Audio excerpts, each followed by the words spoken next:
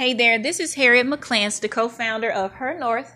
I'm so glad that you guys have tuned in. I just wanted to send this message out to those of you who are contemplating planting a garden or maybe some container gardening. This is around the time that you want to start to do that.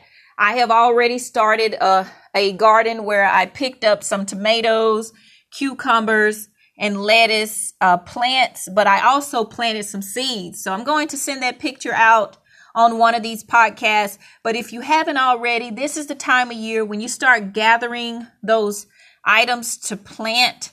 This is the season for that. So if you are considering having fresh vegetables later in the summer and spring, this is the time to do it. It will save you so much money on your grocery bill. There's so many of you probably spend so much of your money already on your grocery bill. So if you're thinking about it, go ahead and go by the store, pick you up a few seeds.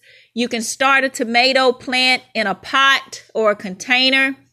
You can buy some plants that are already growing, or you can buy seeds. It's up to you, but I want to strongly encourage you to plant you some vegetables or plant you some fruit. If you have a little space and on your balcony at your apartment, go ahead and buy you some cheap pots.